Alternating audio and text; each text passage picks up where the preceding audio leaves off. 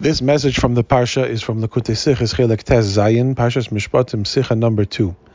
The very first mitzvah that the Torah explains after the Parsha Yisro, after Matan Torah, the first mitzvah in Parshas Mishpatim is the mitzvah of Eved Ivri, the laws of a Jewish slave.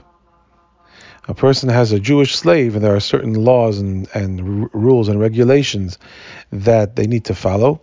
And that's the first mitzvah that's explained after Matan Torah.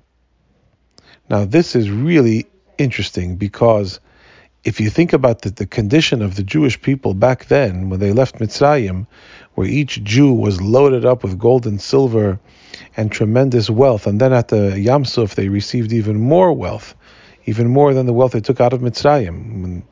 They had, every Jew was wealthy beyond imagination. Certainly there's no possibility that at that time there existed any kind of Jewish slave. The only way a person could become a Jewish slave is either if he or she stole and was sold into slavery because they didn't have money to repay the theft, which obviously couldn't exist back then, or a person is so poor that they sell themselves into slavery in order to support themselves and their family, which obviously didn't exist then either. So out of all of the mitzvahs of the Torah, the mitzvah that the Torah rushes to tell the Jewish people about right after Matan Torah is the mitzvah that's not relevant and not practical, the mitzvah of a Jewish slave. Obviously, the Torah is trying to teach us something fundamental about Matan Torah, not about the practical day-to-day living of the Jewish people back then, because this was not practical. What is the practical message for Matan Torah that is contained in this mitzvah of Eved Ivri? So obviously at Matan Torah we became Hashem's avodim. We became Hashem's servants. We went from being miserable slaves to Parai to being exuberant servants to Hashem. This is clear. This was clear to us at Matan Torah.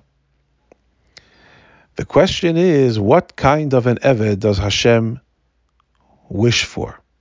What kind of a servant is Hashem hoping for in the Jewish people? Because there are three kinds of servants.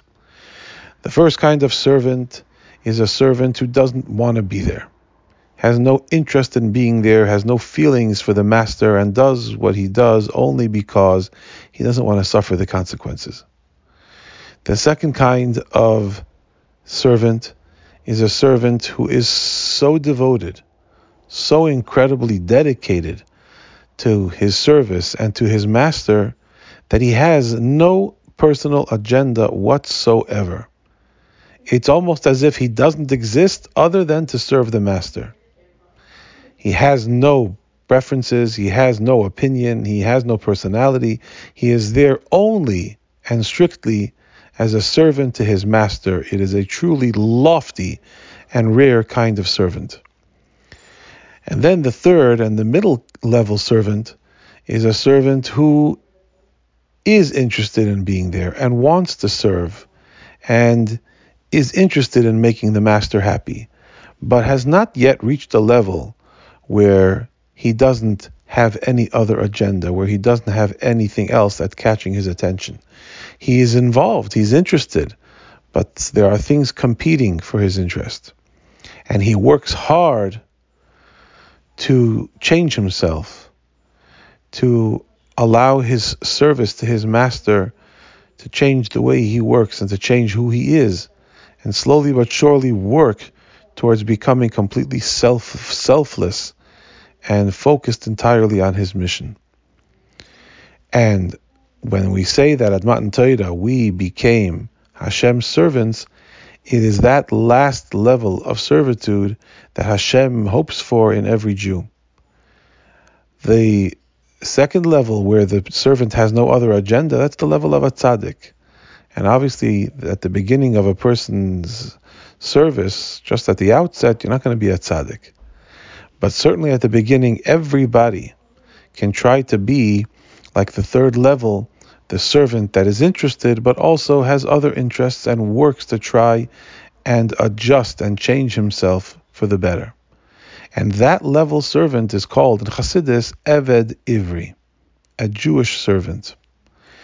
So therefore, the Torah, right after Matan Torah, before getting into the practical day-to-day laws, before getting into the list of things that Hashem is going to ask us to do as His servants, first the Torah tells us what kind of a servant Hashem wishes we would be. And that is, I understand you can't be a tzaddik, but don't be the kind of servant that is absolutely disconnected from what it is that he's doing, and doesn't allow the service to change him at all. This is not the kind of Yiddishkeit that Hashem is interested in, where you do the mitzvahs, but you don't allow it to change you, you don't allow it to imbue your day-to-day life at all. Rather, you do the mitzvahs while you maintain a completely alternative identity as an independent being, independent of the service to Hashem. That's not what Hashem wants. Hashem wants a person who understands that the mitzvahs that you do are supposed to change you, even in your most mundane moments, even in your most mundane activities. You should see the change that the mitzvahs have accomplished in you. Because Hashem is interested in Adira B'Tachtoinim, the mitzvah needs to affect the person himself. And it's not sufficient that a person does the mitzvah and remains aloof from the mitzvah and doesn't allow the Yiddishkeit to change the person himself. Rather, the point is to embrace the Yiddishkeit and to allow it to permeate you to every area of your life, even the most mundane, even the least religious, to change everything about you so that Getlichkeit, godliness, can be within you, within all of you, and that is truly a Adira B'Tachtoinim, and that kind of life is called the life of an Eved Ivri.